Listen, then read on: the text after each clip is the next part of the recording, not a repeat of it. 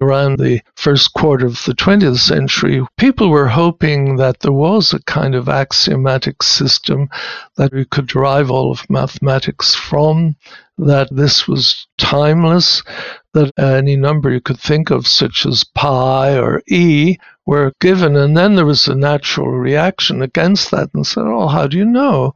And people were saying, well, you can't really rely on things being given in a Platonic universe. What you could rely on is there a way to construct these? Is there some algorithmic way whereby you can see how the digits of pi may follow each other? Although if that's the case, you never know what lies at the end of pi. At any time, you might know a finite number, but you don't know what lies indefinitely on the other side. There's an openness in what those digits are.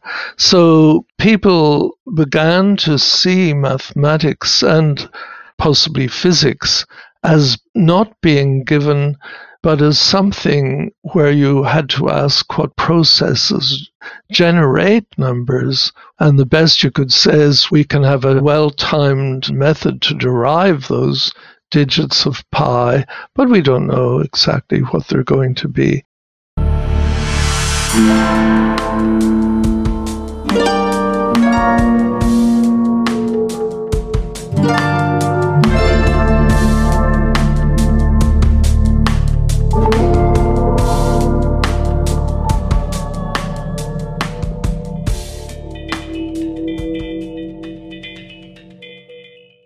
Can you write a novel using only nouns?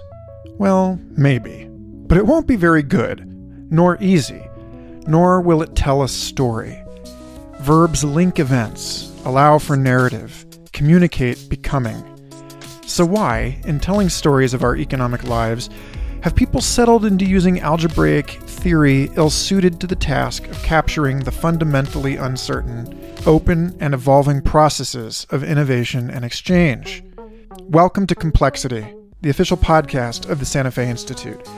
I'm your host, Michael Garfield, and every other week we'll bring you with us for far-ranging conversations with our worldwide network of rigorous researchers developing new frameworks to explain the deepest mysteries of the universe.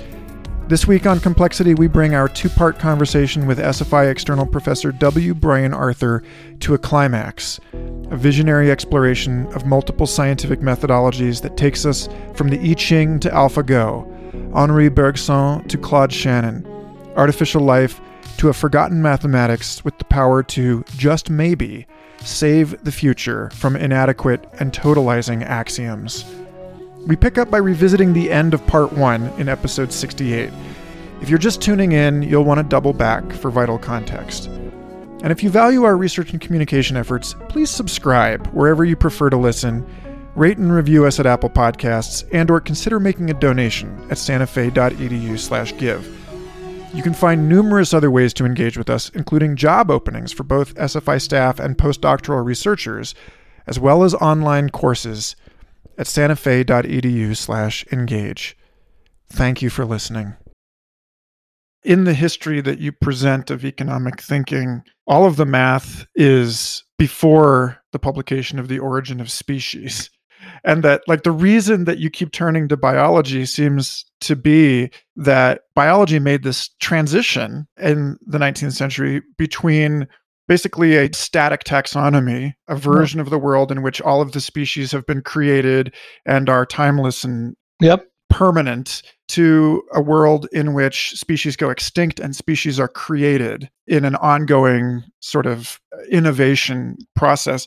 So likewise, algorithmic thinking seems to emerge through a kind of a Darwinian paradigm shift, that, you know, you get this notion of the world as essentially an emanation of these eternal forms in the mind of God, to a world in which everything is in flux. Yes. And the resistance that the theory has experienced and its various implications has a lot to do with the visceral discomfort that many people feel with the idea that the self and various other things that we take for granted as static, as solid ground upon which to base our understanding of the world are in fact constantly in flux. Yes. You make a point that all of this math biases us towards equilibrium thinking. Yeah. That makes sense if the world that you're living in isn't changing in unexpected, freaky ways every day. Yeah. But then suddenly you need a non-equilibrium model because the world that you're living in is clearly not in equilibrium. Mm-hmm.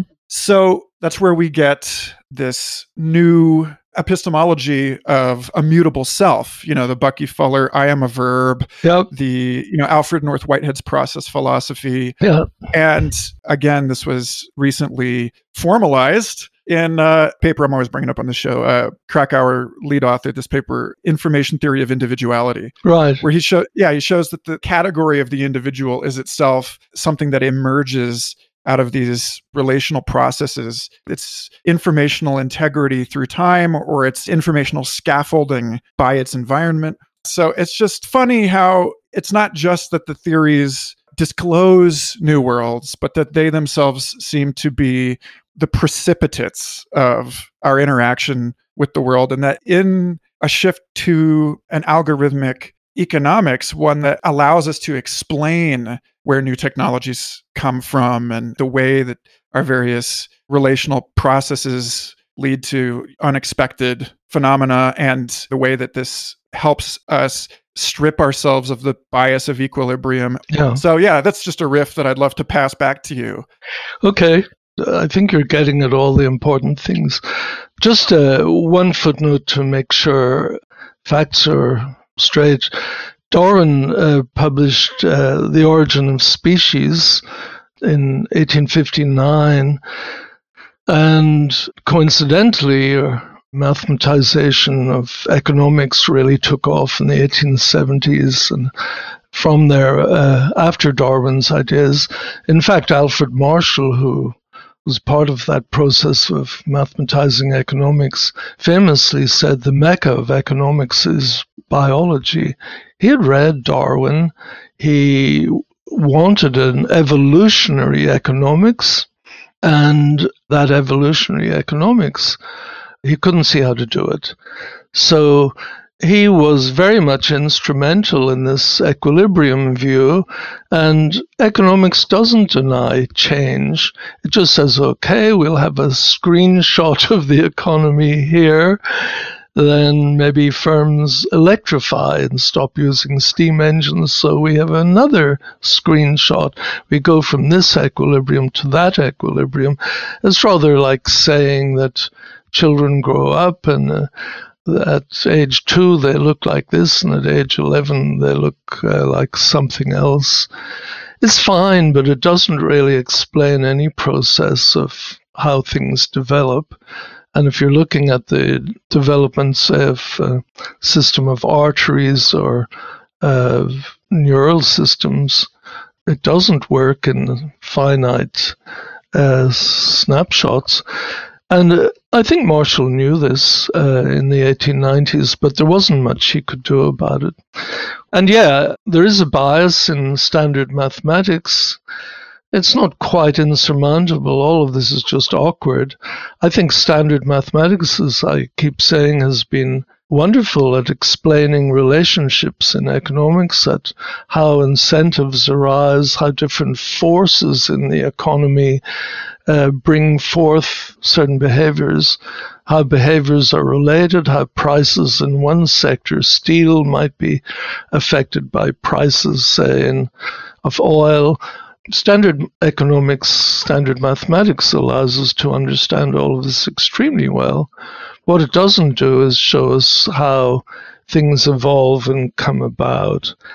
So just a couple of things. Standard mathematics tends to bias us towards systems that don't have new variables coming along. You set up a model with variables x, y, z. Maybe sometime further a new variable might be invented or come along, say P, and then another one, Q and R. But it's kind of awkward and hard to do that in mathematics. So I'm not saying processes can't be handled in algebra, but generally speaking, it's awkward. just to amuse myself, I wondered what would it be like to write a novel using only nouns. Somebody told me that Virginia Woolf had actually experimented with that. And then I started to wonder, and I don't want to be too mean here, but what would it be like to sort of say they kissed using only nouns? And the way I would do this is, let variable P be the position of his lips in 3 dimensions, at variable P prime, position of her lips. And then you would say something like, as t tends to some time capital T, the absolute value of p minus p prime goes to 0. So you can do it, but, there's a kind of, for God's sake, why don't you just say they kissed? And I don't want to make fun of mathematics too much, but I do think that what I'm emphasizing is that different languages of expression, algebraic mathematics and other mathematics, would give you different views of the world. You can shoehorn all of these things into geometry, or it's harder to shoehorn 4 and 5 dimensions into geometry or n dimensions, and that's part of why algebra took over. And it's hard to shoehorn processes with novel structures appearing into standard algebra. Algebra is good at saying this grows and this diminishes, this is up, this is down, and so on.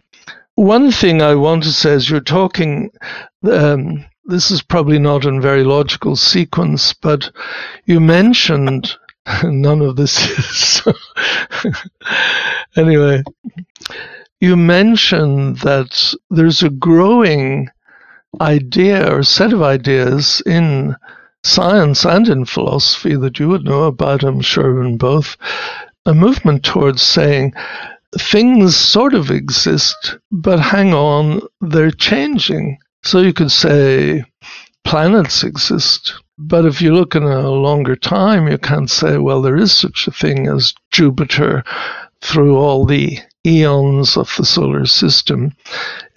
Jupiter's in process, it's changing, so is the sun, so is the earth. And so there's something you mentioned called process philosophy, dating from Alfred North Whitehead and before, and there are modern exponents of that. John Dupre, if I'm right, is very much in this area. There are some really thoughtful people thinking about the world, not so much as having fixed objects, but that everything in the world is changing and in process. For me, I'm thrilled and amused that this brings us back to ancient Chinese philosophy. I just want to mention that. I'm a huge fan of Taoist philosophy, and in that philosophy, they'd be reluctant to say any pattern is there for good. In fact, everything's evolving, changing, new things are forming. One thing is bringing into being the next thing, and so on. So one of the oldest books on that, the Yi Jing, is basically the book of change. And we're starting, somebody could say, well, all right, is algebraic mathematics with all its equilibrium and its fixed variables and its nouns, is that over? Not at all. But it may apply. Jupiter isn't changing that much, and maybe in the next million years or so. So it's convenient to look at things as fixed and growing or changing in amounts. However, over a longer term, it's not much good to say a new industry arises, computation arises. What set of variables, for example, if you were looking at computation in the 1970s, would tell you that the cloud becomes important. 3-4 decades later, I don't know what would tell you that telecommunications becomes important. So these things matter. We went from computation in the 1960s and 70s to being about machines, and those machines processed numbers industrially. So this was called information processing. And then, weirdly, the erbium-doped photon amplifier gets invented around 1987, and suddenly photonic information transmission becomes available industrially, and similar sort of timescale, really good satellites. So suddenly by the early 90s, the scene has changed. It's like in a dream. There's telecommunications is possible over phone lines, and it's slow, and I can even remember those days. And suddenly there's photon transmission, there's fiber optics, and there's satellite transmission. So suddenly you can be an architectural firm in Seattle, and you can have your detailing done in real time by a back office in Budapest. You could be a car manufacturer in Detroit and have parts supplied in China. That changes. You get offshoring. You get a completely different economy that leads to its new problems. But there's no way in 1970 or 1980 even, in my opinion, where you could see any of that coming. So questions of change and formation in a slightly longer term than just looking at the next 3 years are extraordinarily important, because the economy is always exploring and has processes of finding completely new things and restructuring itself. I want to mention, and I think this has to do with, I'm still on the subject of your questions, I hope. So is everything I'm saying just a big downer? Well, we have to be careful. We have to be careful about using standard mathematics and economics. If you think of it as focusing certain things, you can see quantity relations, how things are related, how things affect each other. Wonderful, but it leaves out the idea of new structures and of processes affecting other processes and inhibiting other processes. So is there any mathematics that would take care of that? And there are such things as process algebras and so on, but that's not what we use. So my answer is, I began to realize slowly, oh my God, there is, of course, it's computation. And I don't mean just making simulations and crunching numbers. Let me give you at least my take on computation. I think not so much in terms of computers or cranking through things, but in terms of thinking algorithmically. Algorithms are set up so that you can have processes execute this in this way and watch the process executing, and after a while, if such and such is greater than, if the number of iterations is greater than 100, then call a sub-process. If it's not, call a different process. So algorithms are set up basically as sequences of events that call or inhibit other sequences of events, and often those processes or events form some new structure. And this is all not just because they're algebraically based, they're heavily equation-based, most algorithms, but it's that they have if-then conditional branching, as it's called. And it's if you have done enough of such and such, and you can track a process, just like you might be an industrial process, and then say, boom, we've done enough of that, let's switch over to a different process. I don't want to say I see the entire world that way. That would be a bit too mechanical. But what I will say is that gives us an alternative language, one in which you can express verbs. This action happens, that action triggers that action, it inhibits those actions. And if you have enough of that, then something else happens. So algorithms are stories about how processes set in motion other processes or stop processes happening, but they're not deterministic. You can feed in some form of randomness, and you might find you're going down this path rather than that path.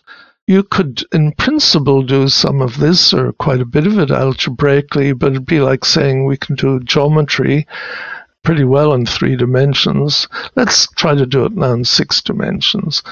Yeah, in principle, sure. But the language is awkward. So what you can do with computation, or I would prefer to say algorithmic language or algorithmic mathematics, is to track processes, allow those processes to create new structures. Those new structures might create new processes, all within the algorithm working itself out, all endogenous, so you get endogenous change. I would go even further. What I noticed about computation is that computation or algorithmic processes respond in a magnificent way to context. So you could say, okay, I'm using an algorithm to steer my aircraft. This is actually what happens. Fly-by-wire, it's called in the aircraft business, the wires being computer connection. So an aircraft may be traveling along, say at 35,000 feet, let's say it's an Airbus or whatever, and it's responding to outside buffeting, it's responding, maybe being rerouted, checking where weather is and checking its current position, and automatically, as a process, adjusting and so on. A lot of that's done mathematically, and that's what my background is, very much the sort of control. But if something happens, if some condition changes, if there's a nearby aircraft unexpectedly, the context changes. So algorithms with if-then conditions, the if part says, if I'm in steady air, do this. If there is weather ahead in 50 miles, trigger the rerouting algorithm. If something else happens, if I'm held up at near an airport, go into a holding position. If the price of tea in China changes, then do such and such. So what algorithms lose, and I want to be very clear on this, is you can't easily see the logic working out. Things are more complicated. What mathematicians love about mathematics is you set up a system, just like a sort of Sherlock Holmes cast of characters. You set up the rules for the relations in the equations. Then you start cranking. You start manipulating the equations. Oh, if this is true, then that has to be true. All right, another few lines of deduction. Then that has to be true. And you get these moments in mathematics. Oh, so that's how that works. Then you get this structure.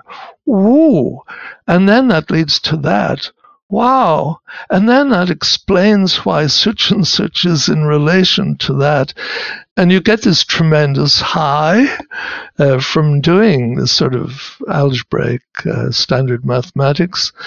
You can't get that high with algorithms.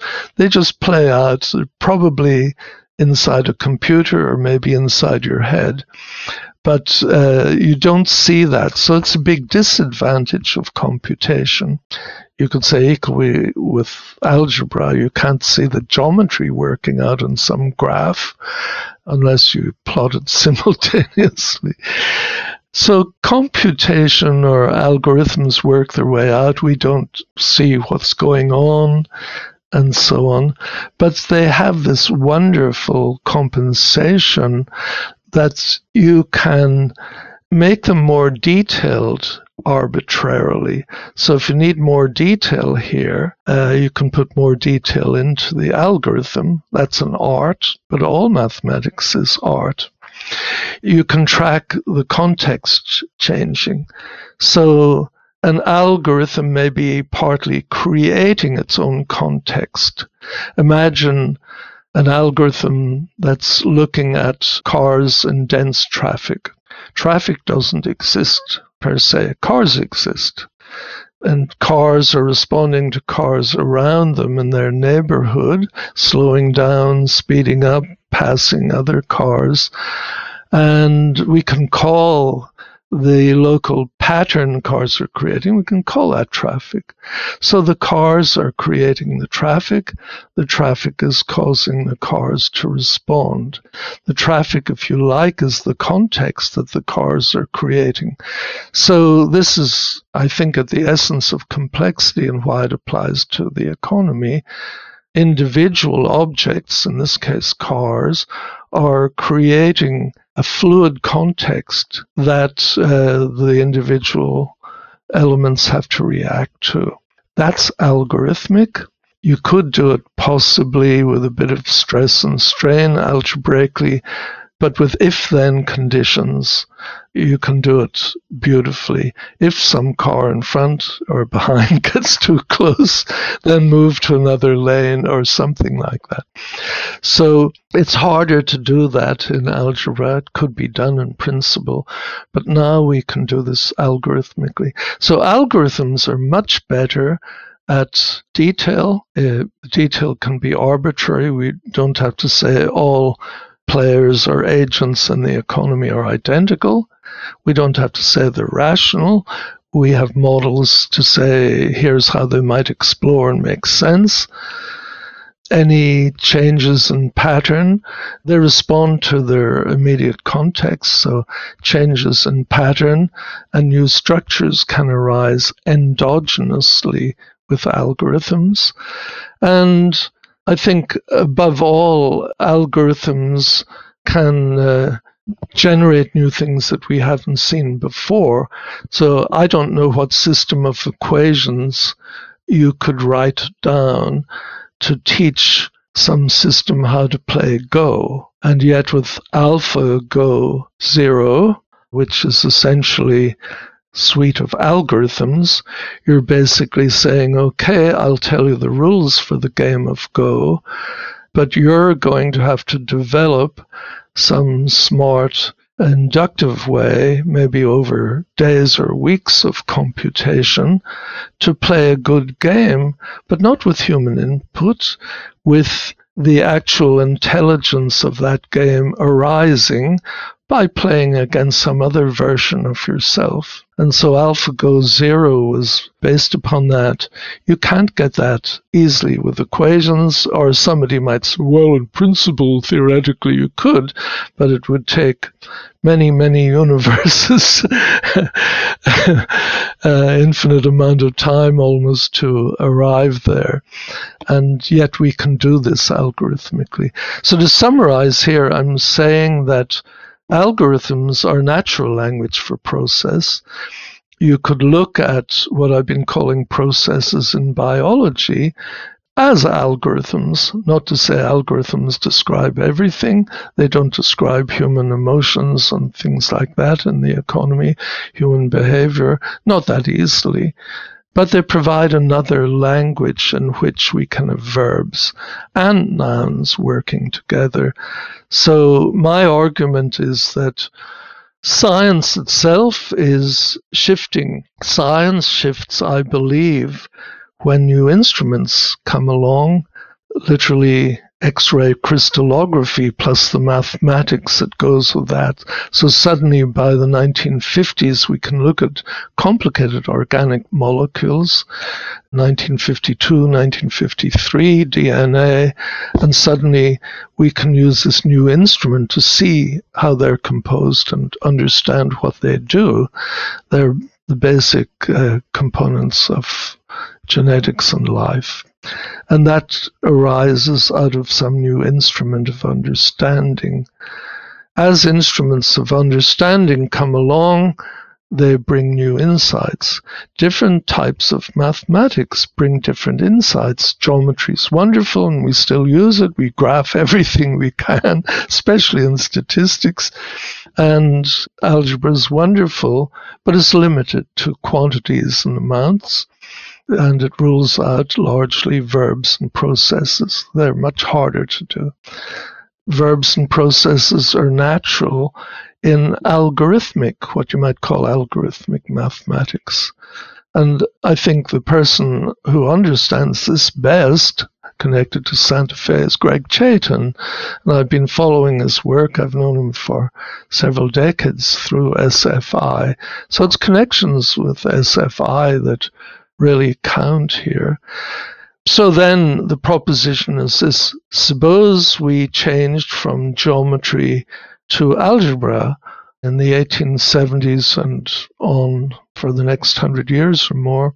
What has that brought to economics? I'd argue quite a lot. What did geometry bring? Quite a lot. But what if we want to include verbs and processes and events, which have been ruled out largely? Then we have to open up to thinking algorithmically and using computation.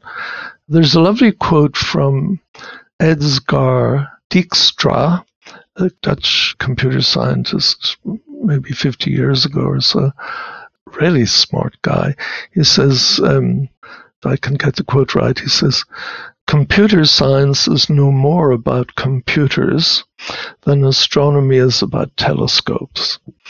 And I love that, because basically what we're learning, and I'm influenced here by Steve Wolfram and others, what we're learning is that algorithms occupy a whole world of their own. Turing didn't call them algorithms, he called them methods. Claude Shannon called them algorithms. The modern word is algorithm, but they inhabit a world that's infinite, and a world of things changing and giving birth to things and calling in other algorithms and stopping other algorithms. This is very close to, say, how neural processes work. I'm not saying they're perfectly algorithmic, and that's a huge debate in neuroscience.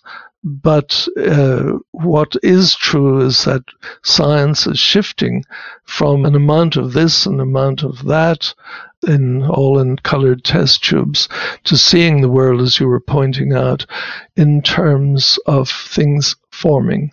And not just things forming, things that can't be fully nailed down. John Dupre is very fond of pointing out that there's no such thing as a thing, that it changes over time. So even the table in your study is a process, it's changing. And I think there's a lot to be said for that point of view. But science itself is discovering a new language. You could call this computation. I don't like that term. It's too much about machines. You could call it algorithms. That's sort of smacks of Google and Facebook. I like the term algorithmic mathematics, which is how do you do logical expression? That makes it mathematics, including Boolean logic, say. And you have a language now to talk about events, processes, things unfolding as the computation works out. And those are along with conditional branching, if-then conditions. So systems like this, and I think this is the essence of complexity. Complexity is about systems that are interacting with and creating their environment or their context or part of that context, and then reacting to that and thereby changing. And this may bring up new structures, and this gives a language in economics for looking at structural change and formation.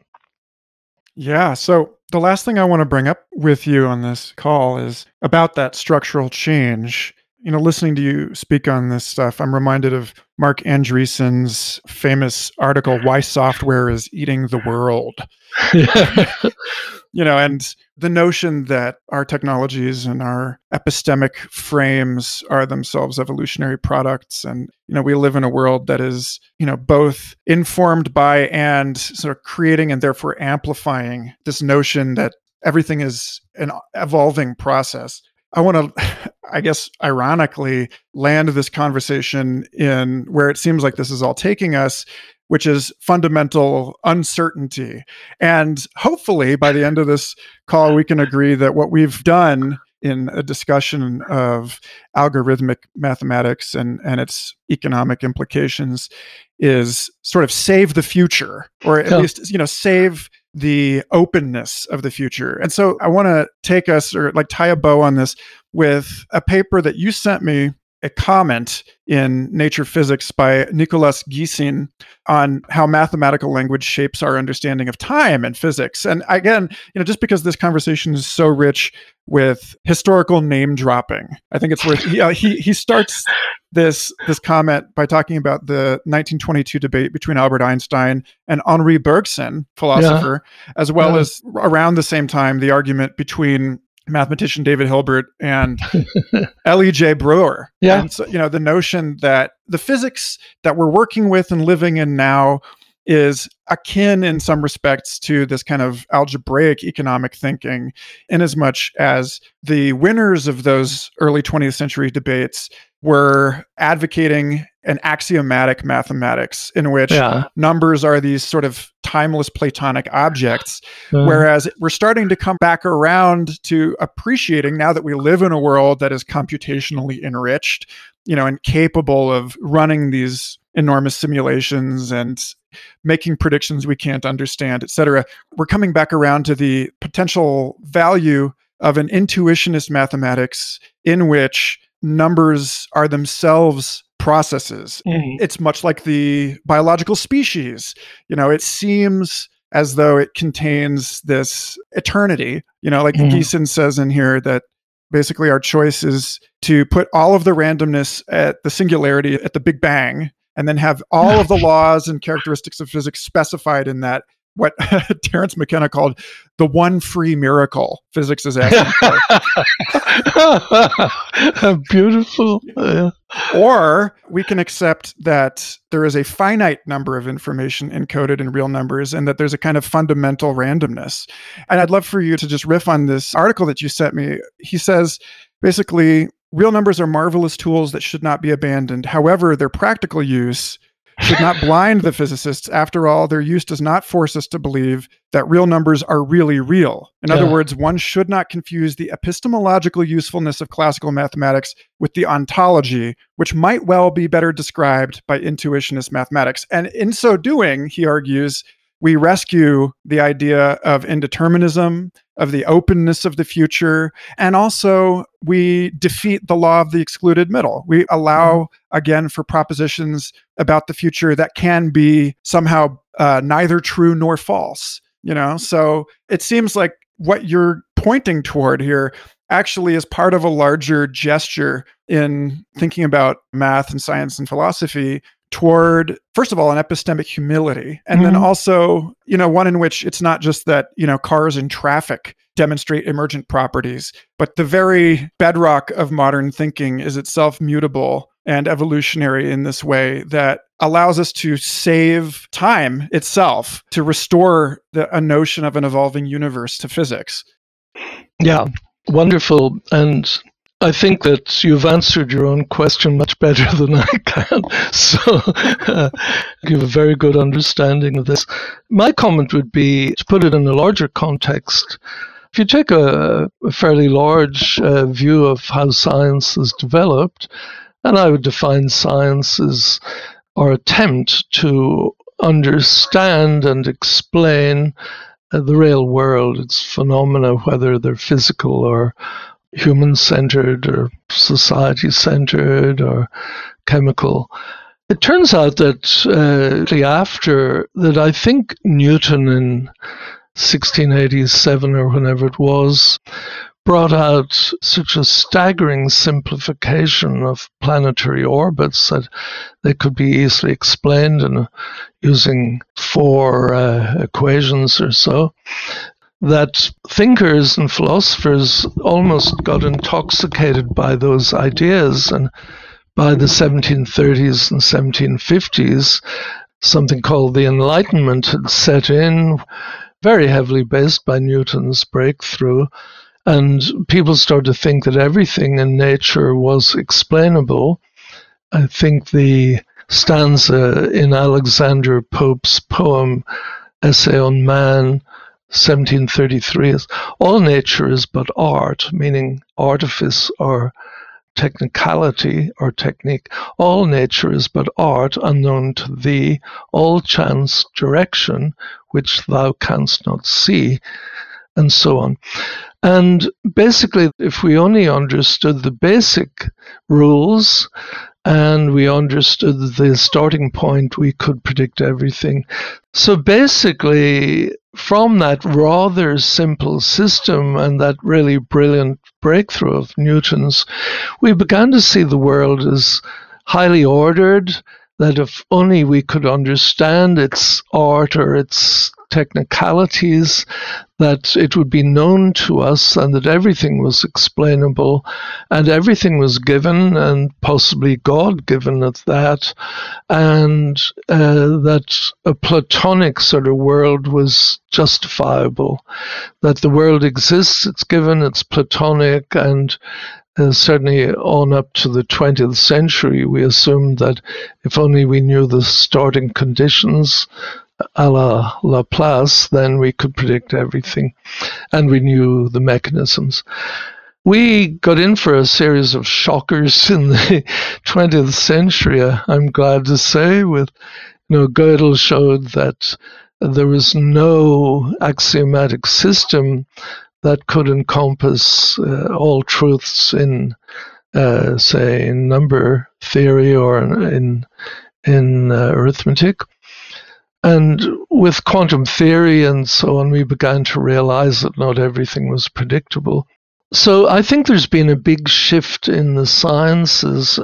I'm not sure, I'm not a philosopher, so I'm not very articulate in this, but I would say that maybe around 1900 or the first quarter of the 20th century, when David Hilbert was dominating, superb mathematician, people were hoping that there was a kind of axiomatic system that would explain or you could derive all of mathematics from, that this was timeless, that a number, any number you could think of, such as pi or e, were kind of given, and then there was a natural reaction against that and said, oh, how do you know?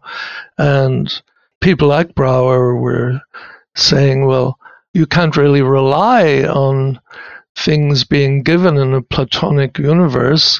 What you could rely on is there a way to construct these? Is there some algorithmic way, some constructive method whereby you can see how the digits of pi may follow each other?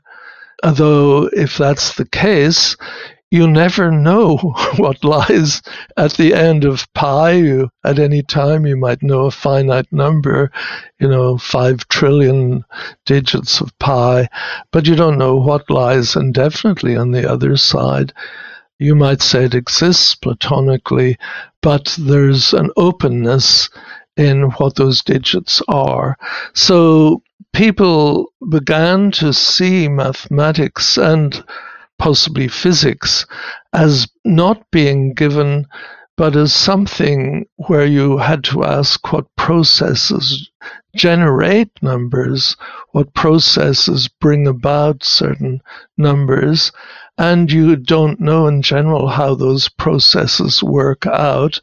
And the best you could say is we can have a well-timed algorithm or a well-timed method to derive those digits of pi, but we don't know exactly what they're going to be. Now, that's my take on this. We're finding similarly that you can set up in economics or indeed in physics the rules of the game, but you can't predict in advance what those rules are going to lead to. This is famous, actually, in the theory of cellular automata, and I think here Wolfram's done us all a great service. He shows that even with very simple rules in a cellular automaton, that you don't have to get very complicated. These are systems that compute each other. They're either a lot of dots or squares that are black or white, and in the next iteration, given the squares black or white according to some rules of what its neighbors were before. So that's a cellular automaton, and what we've learned about that is you can't predict what you're going to see in a billion and one iterations in any shorter way than just allowing that to happen. You can regard this as messy and horrible, or if you've got a different temperament, which you seem to have and I have, you can regard this as a wonder that there is no way. You can think of certain rules by which the universe works or the economy works, but there's no way to see what that will lead to. When I started to investigate technology, I realized that new technologies, think of, say, the laser printer, which is a combination of computer processor directing a laser to write images on a Xerox drum. And so that's a combination of previous technologies, came along around 1972 or so in Park, where I'm standing at the moment. So that's a well-defined process, but you can say, okay, in the year 1000 or in the year 1843, when railways were just getting underway, what's all that going to lead to? And again, you can say, well, we can't say if new technologies are created out of existing ones and those become building blocks for yet further technologies. We can't say very far ahead what sort of new technologies are going to arise and when. Again, it's like saying, I don't know what the future digits of pi are going to be, no matter how many we know. As some Guinness Book of Records, numbers of digits, there's an infinite number. We don't know and never will, because all we can say is there's a process for discovering that, but we don't know. So I'm on the side of people who say something like this. Maybe the future exists somewhere. There's maybe out there's, if you want to posit God or something, future is known. But actually, I don't think so. I think that the future itself is being created. You might even know the processes by which it's being created in the economy, but yet you can't predict anything. Personally, I like that. The architect Robert Venturi in the 1960s was really put off by the simplicities of the Bauhaus, and Le Corbusier and others saying everything has to be minimal, functional, highly ordered, highly structured, axiomatic, if you like, and he detested that. So he wrote a book called something like Complexity in Modern Architecture. He wasn't talking about complex systems, he was talking about non-simplicity. And he contrasted what he called prim dreams of pure order versus what he called messy vitality. And I think I'm in the messy vitality camp. I like the idea. I wouldn't like the idea that if I were infinitely smart, I could switch on a detective show and predict the ending 10 episodes hence. I like the idea that the universe is unfolding. I don't know if that answers your question, but it's roughly the best I can do here. Oh, yeah. No, I mean, I guess just in closing, it occurs to me that just as you are comfortable with both economics in nouns and economics in verbs having their place. Yes. Having their function, their utility. Yeah. And you argue that there isn't one lens to rule them all. It seems like it's important for us not to give listeners the wrong idea here and just say, well, okay, software is going to eat the world and everything's going to be software and the algorithms are going to win against equations. I know comparably, it seems like there may be a way to at least satisfy everyone or at least mutually enrage everyone. That, if you follow quantum physicists like Yakir Aharonov or John Wheeler, and the empirical evidence that they've offered that there is some sense in which we are capable of knowing at least certain details of the future, or that our current observations are capable of influencing stuff in the past. And here we're well off the party line of SFI, but I think it's worth, seeing that maybe perhaps in research like that, there is a way to reconcile fundamental uncertainty and indeterminacy with the notion that there is some sense in which at least some details of the future are already encoded in a process-based, dynamic, relational way with a now that an intuitionist mathematics restores to physics. Mm-hmm. But that we never get the infinite knowledge that allows us to do the God's eye view. Yeah. In whatever sense the future exists, it is collaborating with us on the past. Yeah, I would say so. The economy itself, I'm just talking about economics here, but the economy itself is vast. It could be one country like the US, or it could be the whole world system or continent. But the economy is vast and it's extraordinarily complicated, and it's completely and utterly dependent on human behavior. And it is detailed fractally, this happening in this industry, this happening in these firms and the industry and these departments within firms, and right down to human behavior.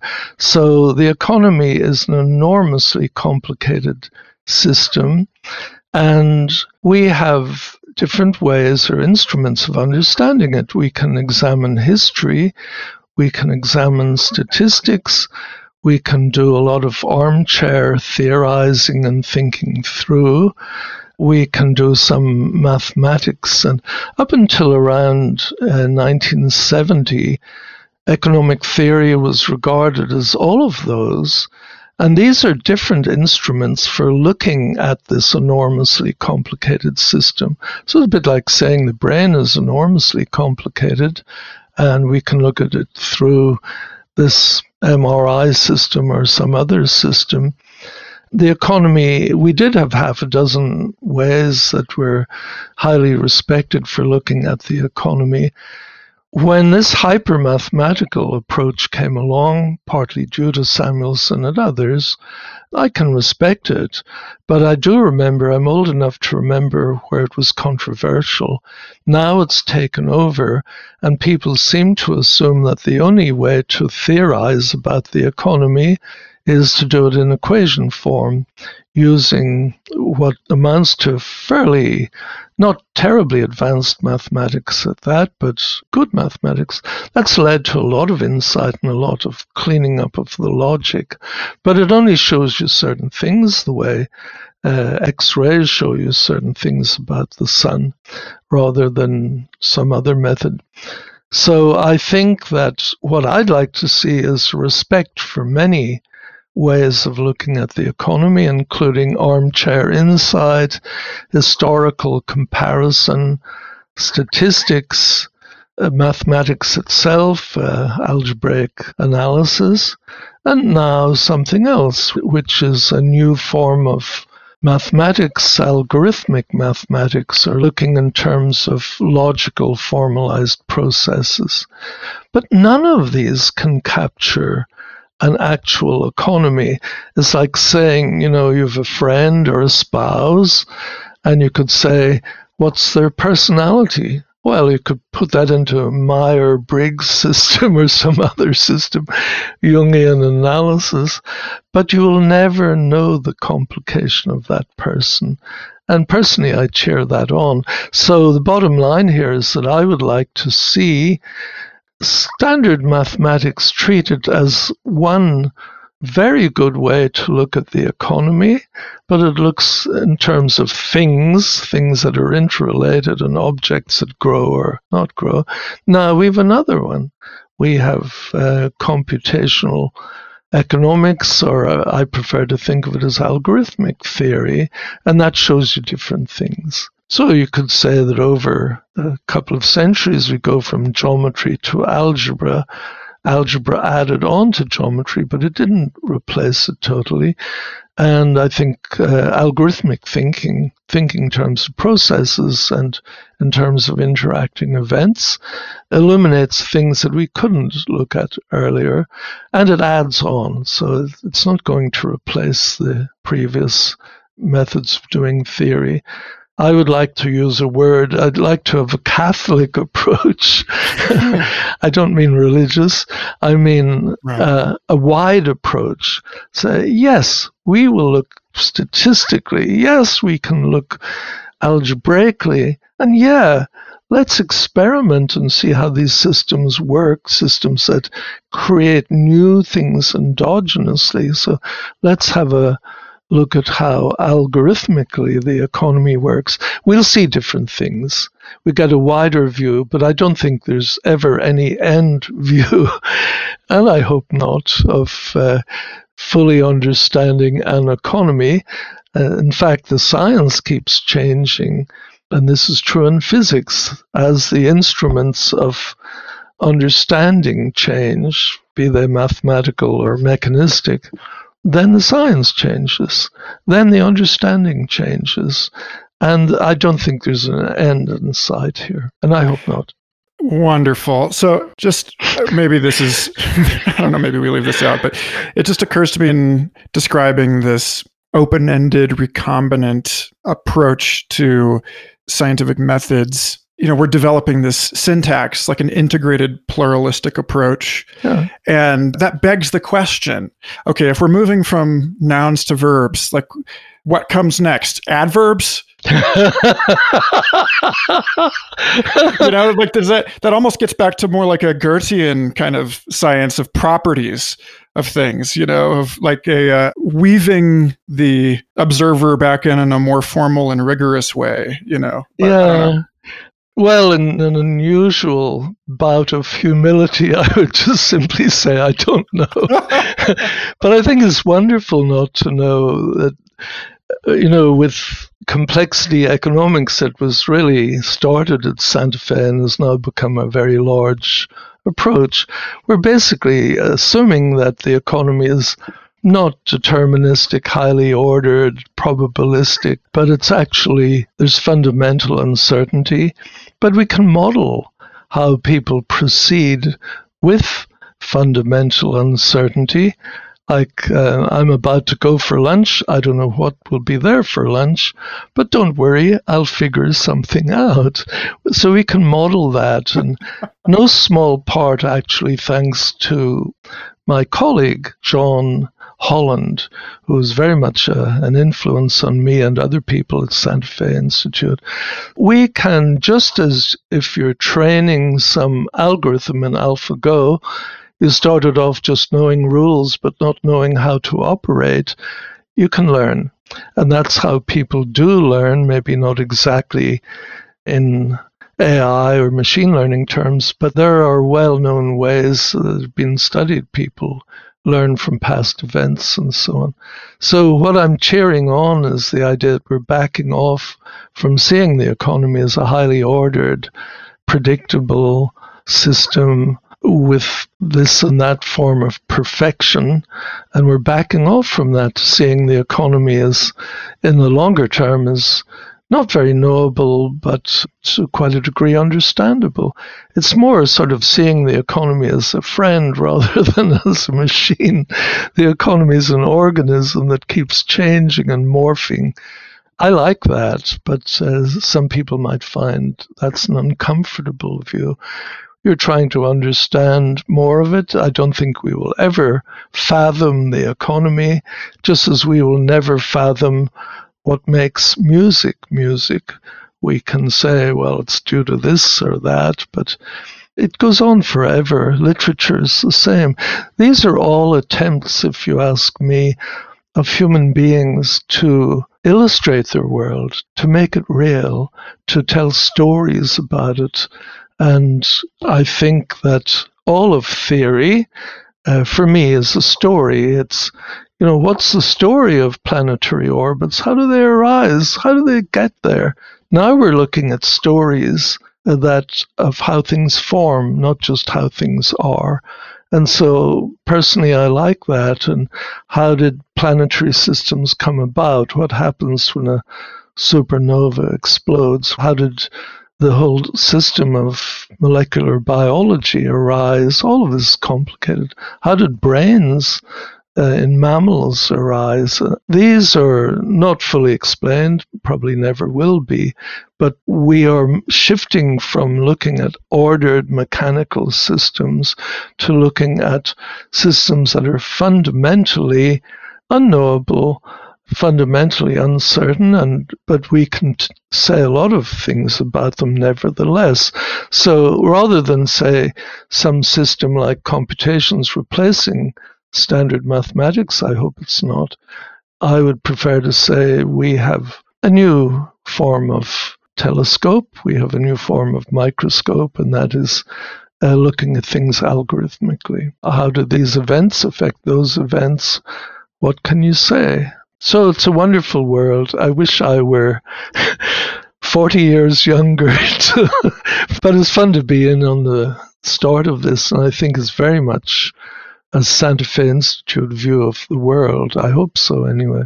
Meaning exploratory and not taking a given method for granted. Well, I mean, it certainly seems that we've graduated from the reputation that SFI had sort of engendered in the 90s as participating in this grand search for a theory of everything. It seems like we've backed up off of that. We're not willing to die on that hill anymore. It's hopeful, Yeah, I remember that era. I was there for all of it since 1987. I remember the key person who was responsible for a lot of that, who will be nameless, but I'm sure you know who he is. And I think what we're doing is, there are many ways to define complexity, but I would just simply say we're looking at systems that can endogenously create new structures based upon the structures and context that they've created themselves. And that keeps going on. And I think it's alive and it's wonderful, but it's not the last word. There never will be a last word, I hope. Well, I'll give you the last word on that one, Brian. Thank you. Yeah, thank you so much for being back on the show. And folks, if you liked this, check the show notes. We linked all the papers, and we'll link to the first 2 episodes with Brian as well, in which we look at how this stuff actually applies to economic thinking in a bit more detail. But again, thanks so much for taking the time. Thank you, Michael. What a pleasure. Thank you. Thank you for listening. Complexity is produced by the Santa Fe Institute, a nonprofit hub for complex systems science located in the high desert of New Mexico. For more information, including transcripts, research links, and educational resources, or to support our science and communication efforts, visit santafe.edu/podcast.